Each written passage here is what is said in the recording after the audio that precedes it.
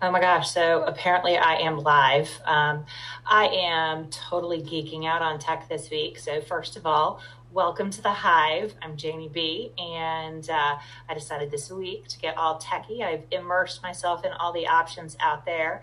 And ta-da, we're going to try something new, which has me going live. So let's just show me a little grace today. I will go ahead and ask for that. And we are going to talk about hobbyists versus professionals today, which is a hot topic, a big red button for people on the forums, and it really shouldn't be.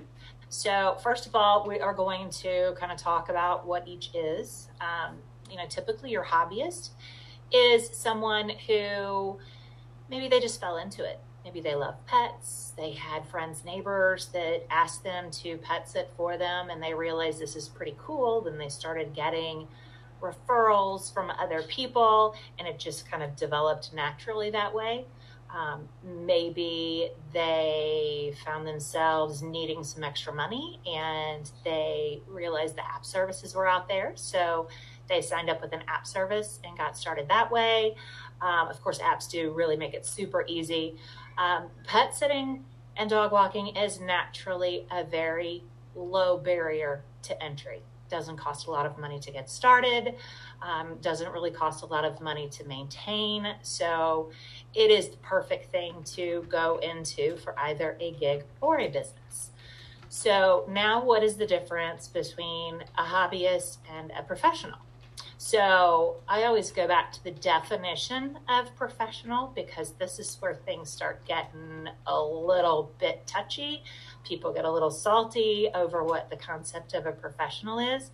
A professional, it does not mean that you are not qualified. Professional literally is defined, and I will read it, engaged in a specific activity as one's main paid occupation rather than as a pastime. Nowhere in there is there a judgment on ability. So you might be a hobbyist and do this part-time for friends or on an app, not actually have your own business and, running with a complete business with staff or anything like that. It is no judgment on your ability. You might have better ability with pets than I do after 25 years in business.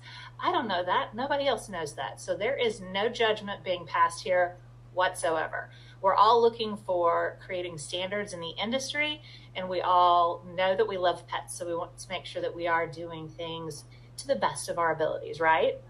So, really, I'm just speaking to both groups today. First of all, you hobbyists out there, I absolutely love you. I was you. If you don't know my story, I started out more than I needed the money. I got fired from my last veterinary technician job, and I had no income. I was doing this on the side whenever I was working at veterinary clinics, 27, way too many years ago now if I think about it. I won't keep counting. But I started out just doing it on the side at clinics. I'm sure many of you started out that way too. Or you've been a kennel assistant and you started out that way. Or again, neighbors started asking, whatever your start was there, that's how I got started. We all have to start somewhere. So there is no judgment. I welcome you with open arms. You might be on here listening just as a curiosity. You might have heard about the Guru and the Hive, and you might be thinking, well, I kind of want to get out there and try to do my own thing and have my own business. So what is this all about? You're searching for information, trying to learn more.